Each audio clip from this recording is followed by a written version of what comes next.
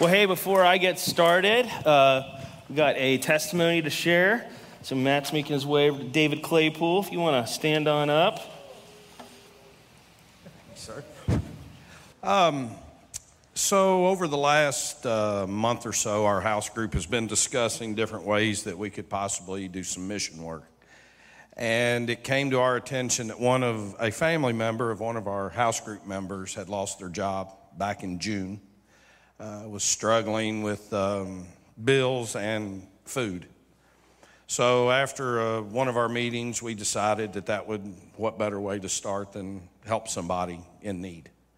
So after discussions, monetary donations, food from a food pantry, even had spoke with Ryan and received a couple bags of groceries from the church.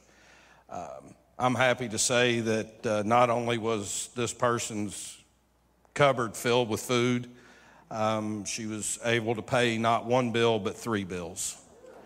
So just within the group, so it's really awesome the way that everybody came together.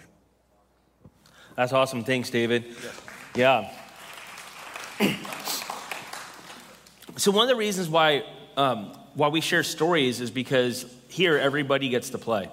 And one of our prime missional vehicles are our house groups. It's kind of our discipleship and missional vehicle together. And there's stuff that like the church doesn't have necessarily the time or capacity to meet all these individual needs or even know about them. But in house groups, that there's an opportunity to meet the needs of people that we're close to, people we're praying for, ministering to, and just people like in our neighborhood. And it's a way that we can share Jesus and have a deep and broad impact on the world around us. So if you're not part of a house group, or if you're part of one, it's like, and like you're wondering, why are they talking about doing like this missional thing? Because we know there's so much more to this than just getting together for fellowship.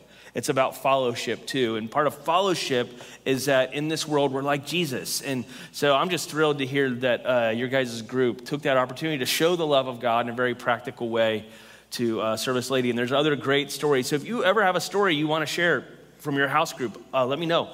We want to broadcast those, highlight those. It's our bread and butter.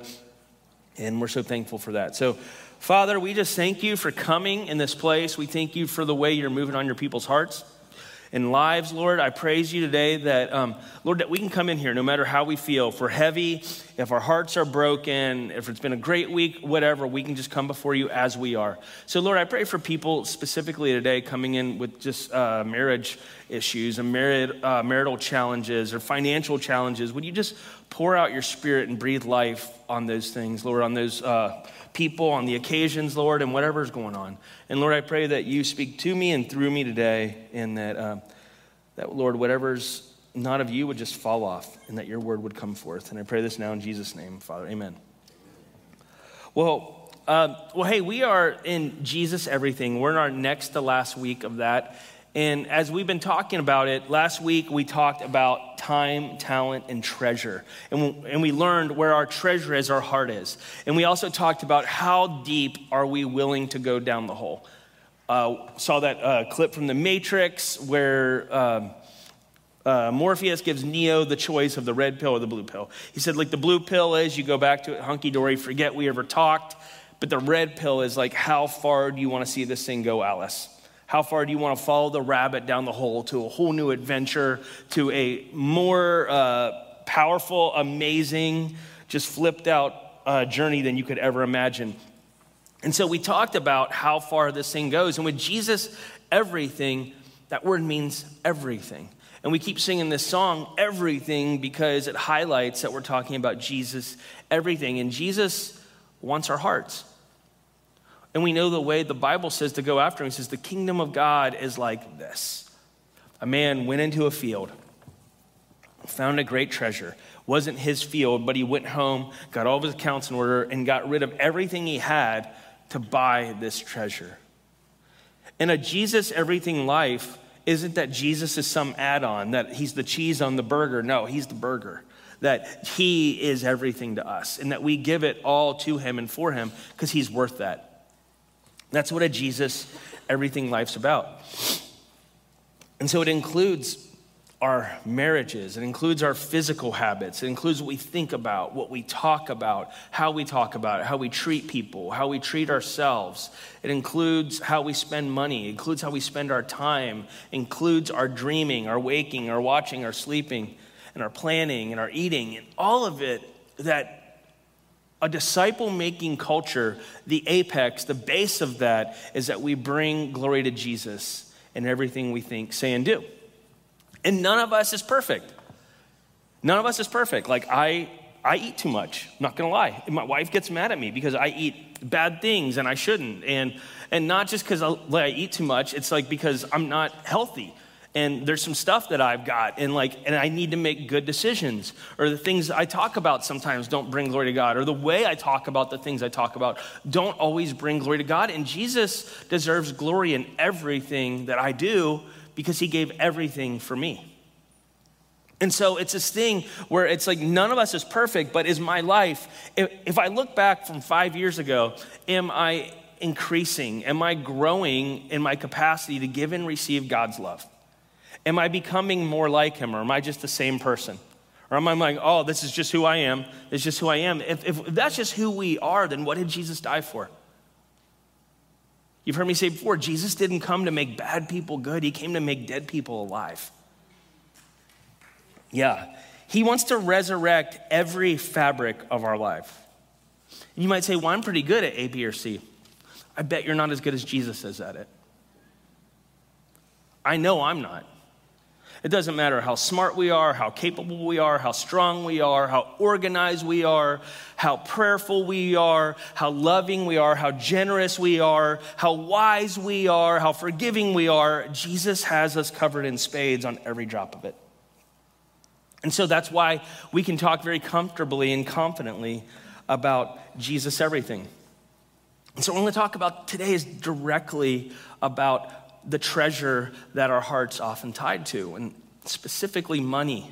We've talked the last couple weeks, we talked about save, spend, share, about how we orient our finances around the kingdom. And we talked about if our spending's out of control, we will not be able to save the way we want to or give the way we're called to if we're spending every dollar we make and more. So it's really important to, as much as we can, get out of debt. And last week we talked about our time, talent, and treasure, about orienting all of our lives, that Jesus is worth all of it. And this week we're going to talk about tithing. So people are like, get me the gag bag, get me out of here. Why didn't you send me an update on this? Because if I sent it, you wouldn't have come. And you're probably thinking, preacher, is this the annual beg? Is this where you're going to make us feel bad? We know you didn't really do it last year because you were brand new and you didn't want us to run you out of town on a rail. But how dare you now?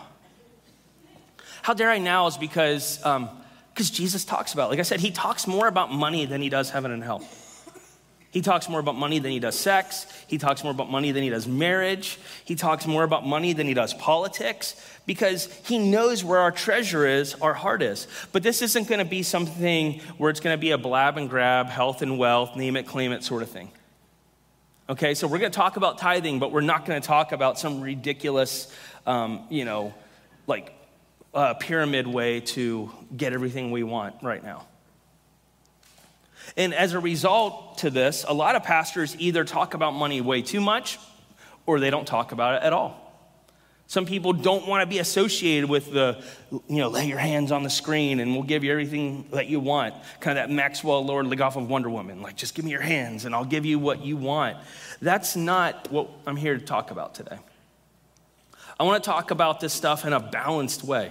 That's why we've talked about save, spend, share. We didn't just talk about spend or save or share. Or time, talent, treasure. We want to talk about all of it because if we look on our logo, you'll notice that we have like a triangle, like the up, in, and out, because in God there's balance. And Matthew 5:48 says, therefore be perfect as your Father in heaven's perfect. Like the Hebrew Aramaic rendering of that, the connotation is really be balanced as your Father in heaven's balanced.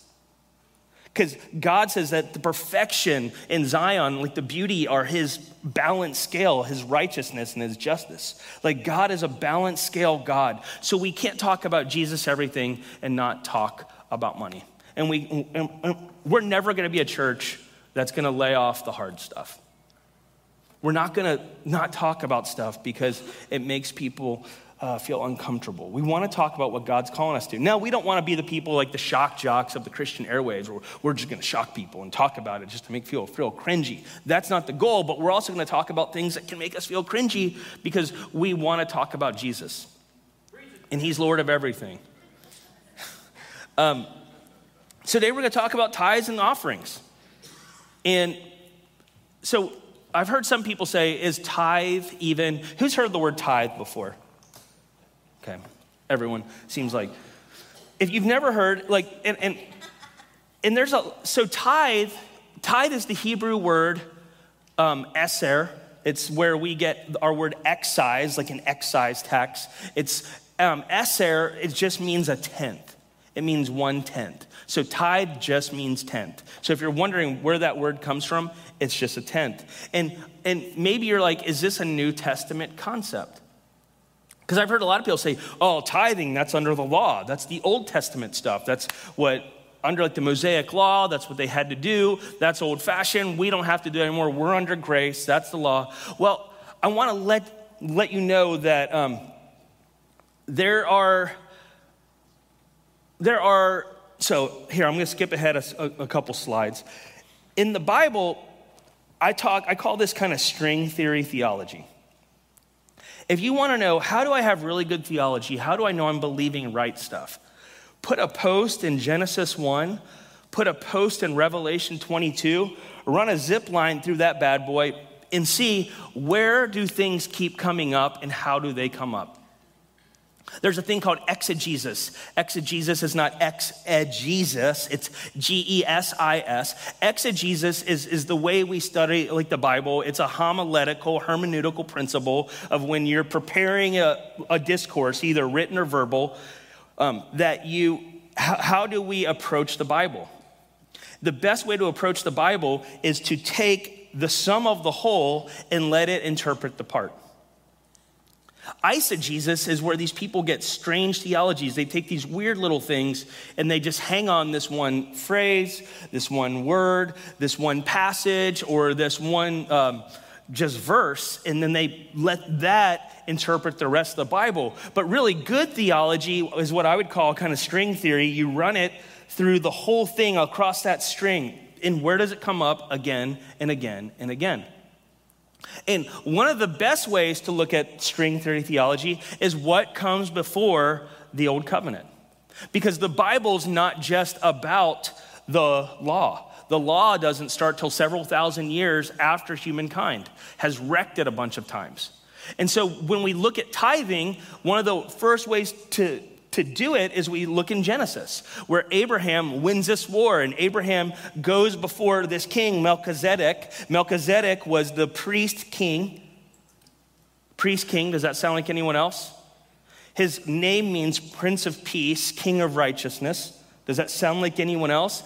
Abraham, after this battle, goes before this Prince of Peace, King of Righteousness, Melchizedek, and we learn later in the book of Hebrews, 6, 7, 8, 9, kind of in that cluster where we see that Jesus is called Melchizedek.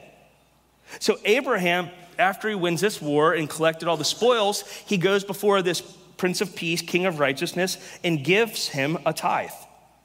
He goes before the one who blessed him, who helped him win the battle, and he says, here's your portion.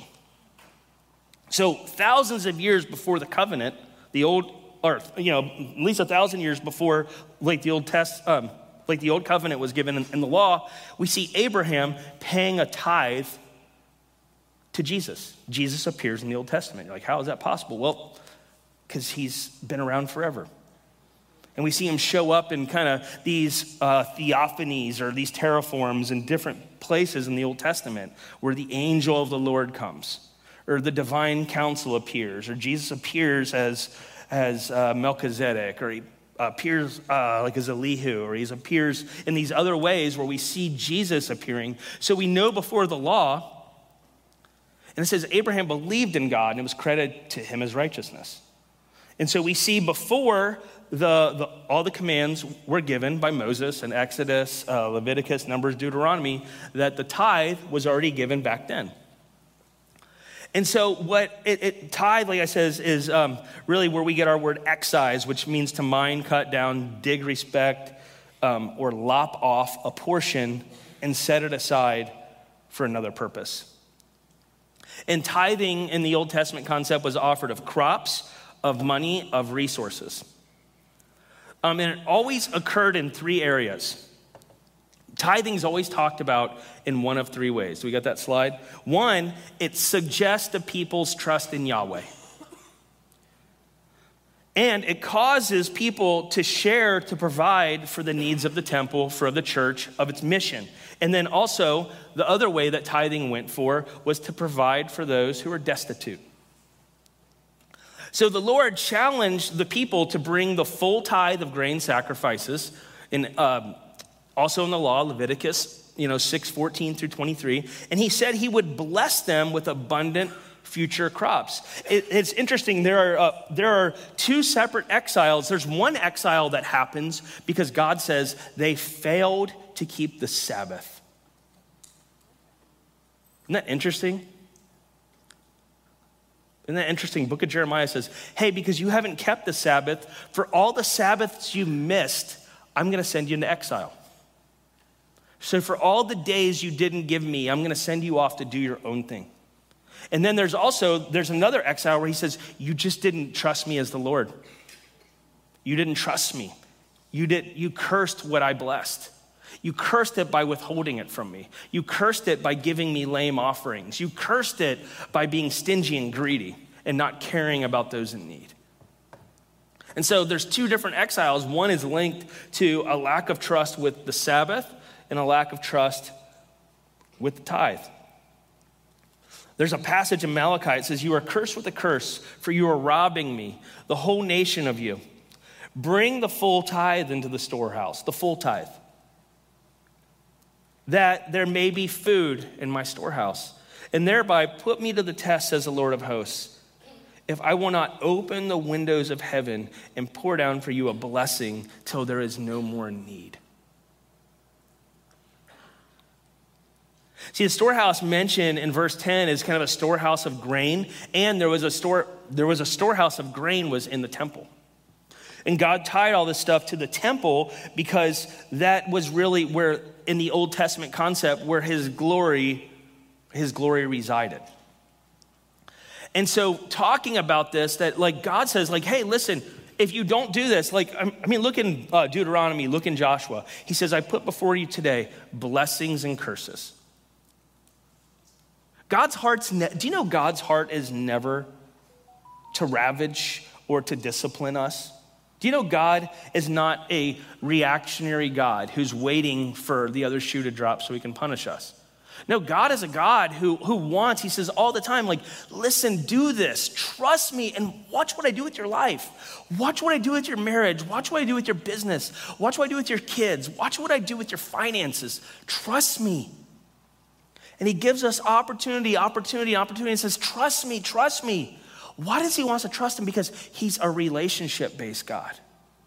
Not because he's some raging despot up in heaven needing our pennies. It's all his. He says he lends it to us. He owns cattle on 1,000 hills. Says the earth is the Lord's and everything is it in it. So do you know that really he's saying, I gave it all to you. Are you trusting me back with it? Or do you treat it like it's yours? Really, tithing is about, it says the same thing as Sabbath. Like I've said before, God can do more with 6 days than we can do with 7. And he can do more with 90% of our money than we can do with 100. It's just a trust. It's a tangible way to say, I trust you. And you might say, well, I don't have time to Sabbath, or I don't have enough money to tithe. I think you can't afford not to tithe. I know I can't afford not to tithe. And I know even times when I have excess, like I know that's from the Lord. And so it's not a punishment. It's not some cruel demand with no end in sight. He says, I will bless you more if you'll trust me with this little bit. Watch what I do with the 90. Some of you are so concerned with the 10% that you're missing the 90.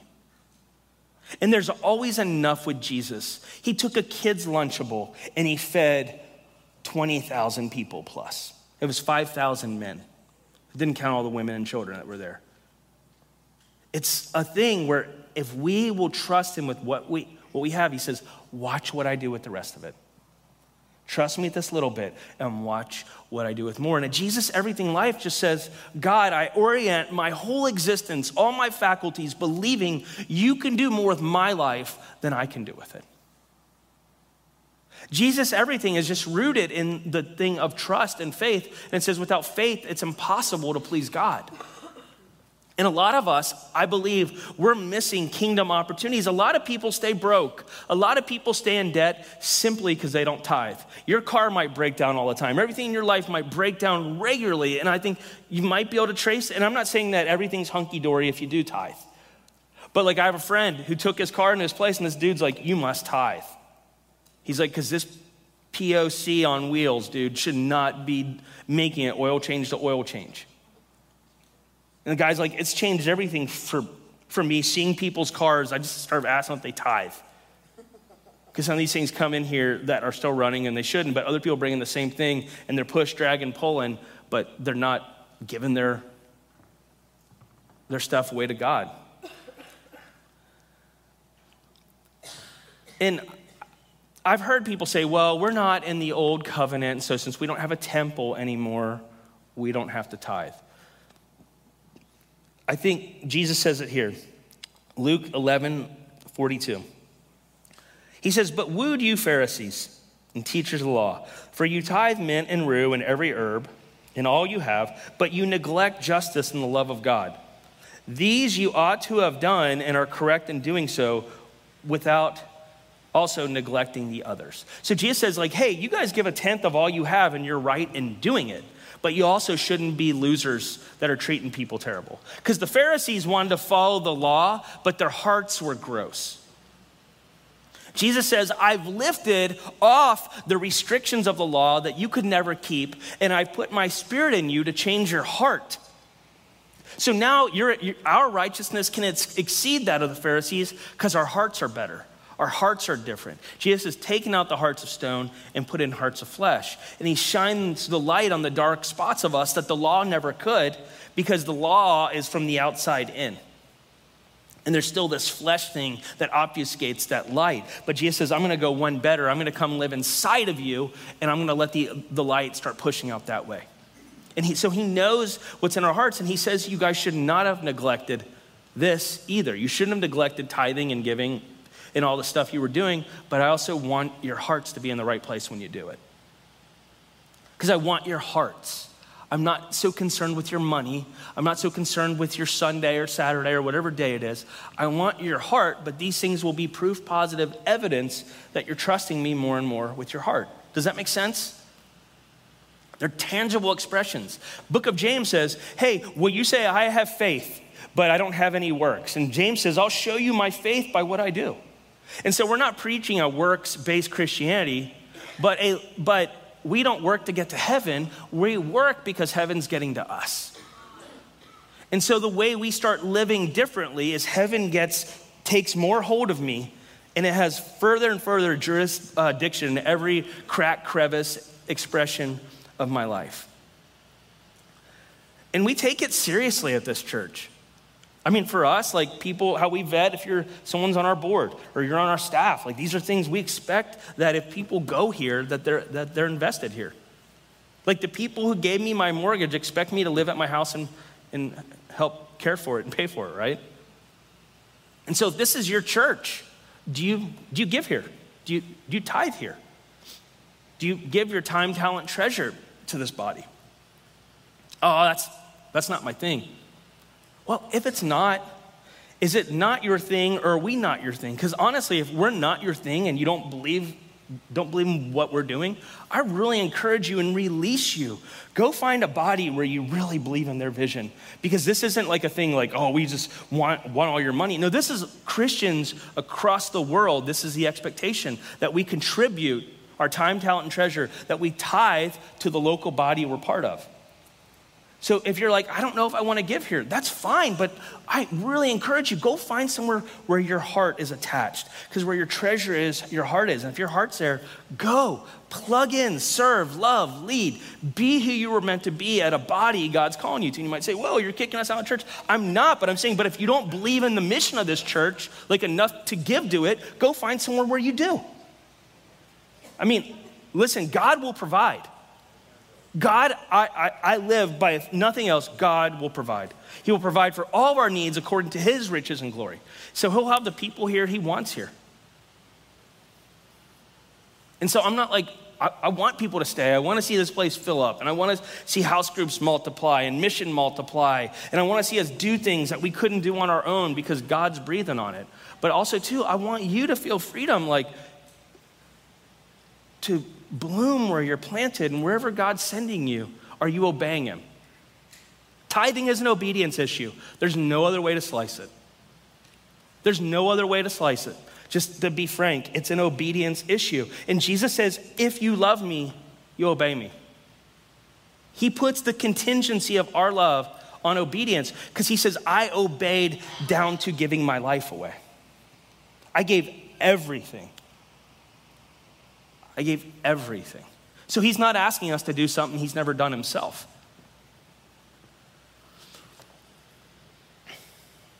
And, my family and I'm not saying in a bragging way, we tithe. We give. There's a difference between tithe and offering. We tithe to our church, and then above that 10%, we then give to missionaries or causes. So if you're wondering what I think the biblical breakdown is, you can disagree if you want. I think the biblical breakdown is the church you go to, that you're part of that body, you tithe there, that 10%. And then if there's missionaries, food banks, whatever, that you extra, because I think 10% is a starting point. It's a starting point. It's a launch pad. Because I think all of us, if we look around in our cupboards, or we look around at maybe our waistlines, or we look at our bank statements, a lot of us don't need what we have to the extent we have it. We could all give up probably more for the kingdom if we're really honest with ourselves. And there are biblical and beautiful, moving depictions of generosity, especially when we look in the book of Acts. We look at that church was full of people who just said, I am going for it. They brought everything to the apostles and they said, we're just dumping it all out. We sold the farm to get the pearl. Barna research shows that only 35% of Christians completely trust their churches with financial support. This is important for churches to recognize, it says, because over 1/3 of Christians, 37%, see their donation outside of the church as part of their tithe. And some Christians may decide to redistribute their charitable dollars elsewhere, depending on their level of trust. And like I said, do you trust what we're doing here? That's a matter, because if I trust something, I'm going to show it with my feet and with my time, talent, treasure. And so I really want you to ask yourself that question. If you're not giving, it's like, why not? And I'm not saying that to shame anyone. You don't owe it to me to come tell me, but it's between you and Jesus. It's like, Lord, do I believe in this? First of all, do I believe in this? Do I trust what it says in here over and over again? Because there's a lot of us who trust our own way. And God will say, fine, I won't share my glory with another. You just go off like on that trajectory. But that's not, I have so much better for you than your own understanding. Trust in the Lord with all your heart. Lean not on your own understanding. That's why we talk out of this book every week, because in this is life. In here, Jesus says, my words are spirit in their life in John chapter 6. And so Jesus, when we start obeying him, we can start seeing areas that were dead, that were fallow, that have been broken down our whole life, and we can obey in 1 minute, and he can take it and just change it literally overnight. Some of our financial situations, and I'm not trying to health and wealth, whatever, but some of our financial situations are bleak because we're in disobedience. We're in disobedience with our spending habits, maybe that we're not wise with our saving habits, and we're disobedient in our giving patterns. And God says, well, why don't you obey me first, and then we'll move on to the next thing. Some of us want this big, grand thing, this pie in the sky, and we want to see this great move of God. And God says, why don't you first give me that part of your heart that's unsurrendered? And for many of us in our country, it's finances. It's finances, and it's hard. It's hard to not keep up with the Joneses. It's hard not to be inundated with all the marketing, advertising, people, their best life and their best day and on their like Cancun vacation and this and that. And it's hard not to want to keep up and feel bad about yourself or to feel like you need that. I'll tell you, the only thing we need is Jesus. That's it. You might say, dude, that is so Pollyanna Sunday school. Well, it's in the book. And he says, unless we come to him as little children, that we'll never be able to receive what he's doing. So unless we come with you know what that is we trust. You think if you told your 3-year-old, if they have $1, like, hey, you have $1, you keep 90 cents and you put a dime in the church coffer. Do you think they're gonna really argue with you that much? Be like, okay. That's how Jesus wants us to come to him. Not without our brains, but he wants first with our hearts. Our hearts are always the first thing Jesus is after. 2 Corinthians 9, 1 through 13 says this. We can bring the verses up. There's no need for me to write you about the service of the Lord's people, for I know of your eagerness and help in the way, boasting about it to the people in Macedonia, telling them since the last year you and Achaia were ready to give, and your enthusiasm has stirred most of them to action. Paul's saying, like, listen, there's no need to tell you. I've bragged about your guys' generosity and your kindness. I'm telling other people, and it stirred them to be generous too. And that's why we share stories here, is because when we hear other people getting less encumbered by the world in some capacity, that maybe it stirs us up to action and gives us encouragement and gives us the boldness to do it. And just to see we're not alone when we are doing it. He says, but I am sending the brothers to you in order that our boasting about you in this matter should not prove hollow, but that you'd be ready as I said you would be. Next verse. For if any Macedonians come with me and find you unprepared, we, not to say anything about you, would be ashamed of having been so confident. So I thought it necessary to urge you, brothers, to visit you in advance and finish the arrangements for the generous gift you had promised. So this church had been promising they would give a big donation. And Paul says, okay, I'm coming to get that now, to take it back because there's a church that's in great need. And he says, as you'd promised, then it'll be ready as a generous gift, not as one grudgingly giving. Remember this, the one who sows sparingly will also reap sparingly. If we only say, I want to give $1 or $2 in the coffer, and we wonder why God's not blowing on our lives. I mean, if you only got 10 or 20 bucks, that's fine. But some of us, I remember as a Catholic, going to mass a couple times with my grandparents, my dad's parents when I was a kid, seeing people put $1 here, $1 there. Remember the Eddie Murphy movie, Coming to America? Anyone seen Coming to America? Remember they're sitting there and the old guys, Arsenio Hall, is they're putting the offering bucket. And he puts his chicken bone in it. He's like, sorry, I thought it was a trash. He just thought they were messing around. He puts his eating chicken leg in there. And he says, whoever sows sparingly will reap sparingly, and whoever sows generously will reap generously. I don't want to just talk about the negatives of it. Do you know when we give, God wants to move. And if we're faithful in little, he'll give us more. End of story. Each of you should give what have you decided to give in your heart, not reluctantly or under compulsion, for God loves a cheerful giver. God is able to bless you abundantly so that in all things at all times, having all that you need will abound in every good work. As is written, they have freely scattered their gifts to the poor. Their righteousness endures forever. It says in the scripture, when we lend to the poor, we lend to God.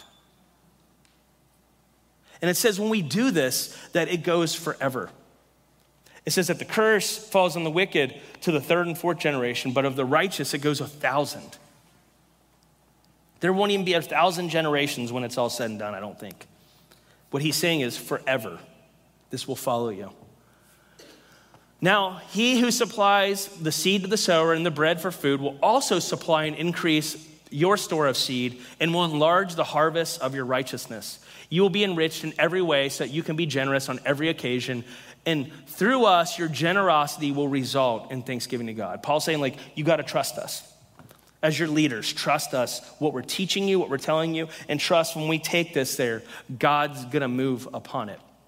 This service that you perform is not only supplying the needs of the Lord's people, but overflowing in many expression of thanks to God.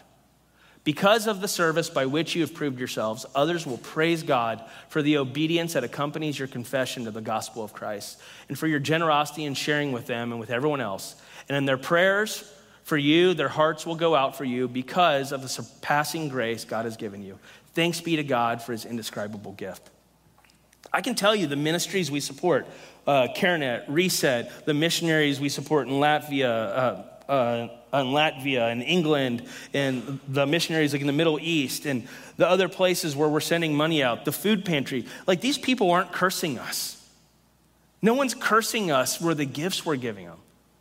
No one's cursing us when we show God's kindness. No one's cursing us when even they don't deserve it, and we show Jesus' love in a lavish way that they never expected. That lady's not cursing David's group for being generous. There's a blessing associated with generosity. Jesus is generous. He is a generous God. And it says, in this world, we are like him. So if discipleship's the process of becoming like Jesus, and we're making our purpose to become like Jesus, that we should be becoming more and more generous people that are tied and encumbered to this world. And generosity in tithes and offerings has a he and me and we effect. Do you know that? One, I bless God. When we give, it says here in verses 7 and 8, 11, 13, and 15, when we bless God. When we're generous, we bless God. Isn't that cool? Like, when we obey, when you and I obey, we give Jesus that one thing he doesn't have, which is our heart, that part of our heart.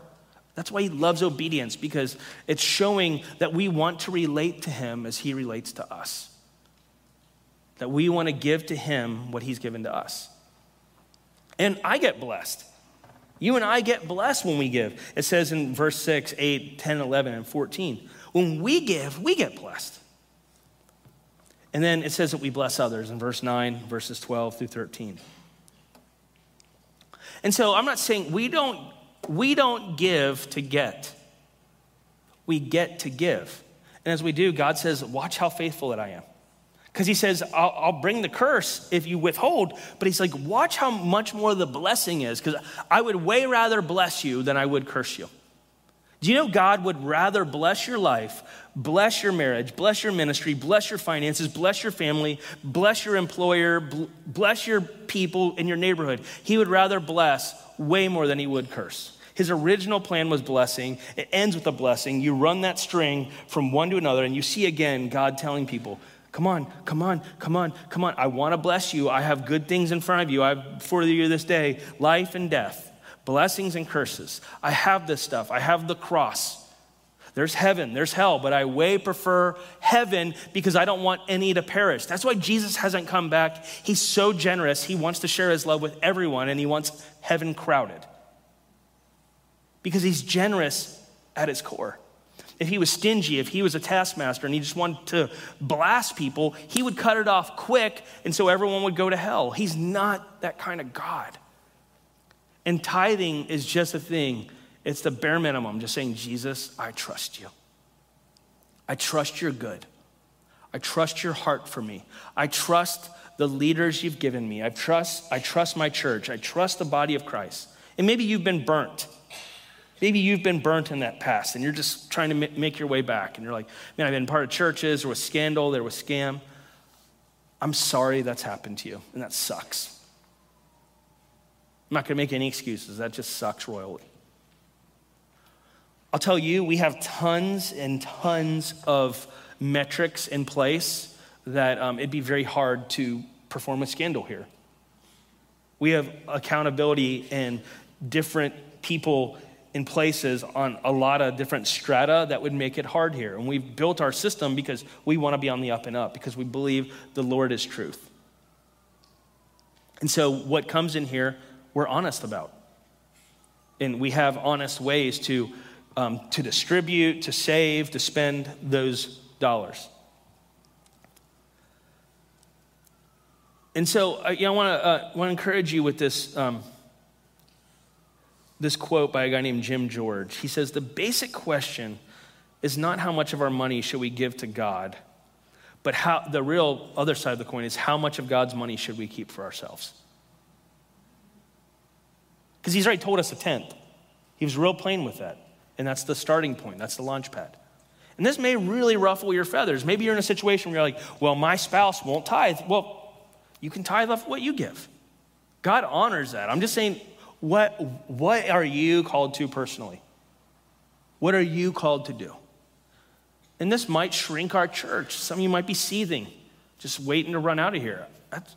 You take that up with Yahweh. You take that up with him. At least pray about it. If you're pissed, at least talk about it with God. At least talk about God and say, why am I so mad about this? Why does this get me so upset? Why is my theology so opposed to this? Why is my philosophy so averse to this? Ask God. Or maybe you say, I can't afford to. I bet you could. And I bet if you did, like I remember years ago when my brother was very young, 19 years old, he had a bunch of issues with his spending and was making some bad choices. But my dad kind of took over his finances and just went through him. He said, okay, here's what you're not going to do anymore. And he went to tithing. He said, you're not tithing anymore. And my brother said, no, I'm going to. And my dad said, like, heck, you are. And my brother said, listen, I will obey God before I obey you. He's like, end of story. He said, Dad, I can't afford not to tithe. And I've seen the Lord in that principle in his life. Just the Lord's blessed my brother in a lot of ways, but it's been a very fundamental thing. And I've seen it in my own life. Like there was time years ago where we were down to, we had no money. We had $400. No, we didn't have $400. We had $200, but we had a bill that was due. And it was $402. And we're just like, Jesus, we don't know what to do. And we paid our tithe instead of our bill. Well, we get home one night, the night before the bill's due, and in our mailbox is sitting $400. Just felt like someone said, I felt like I was supposed to give this to you. I remember years ago as a young man, there was this guy came, missionary, spoke. I had $100 and I had $4 in my checking account. I'd gotten a $100 tip on my job. I was a pizza delivery driver. And I'd gotten the biggest tip I'd ever got. And my car broke down. It was $900. I had $100 and I had $4. I'm like, but I felt the Lord say, give the guy the $100 bill that I gave you. Okay, I'm going to obey you. I'm going to trust. Literally the next day, someone just calls me and said, hey, I don't know, man. I was just praying for you. I feel like I'm supposed to give you $900. Like, does that mean anything? I'm like, yes. My car cost $900. And so it's just that thing. It's just like, I've seen it time and again where we give and God says, let me take care of the rest. Where we give, when we're generous, God wants to be generous with us. He's not wanting to curse us.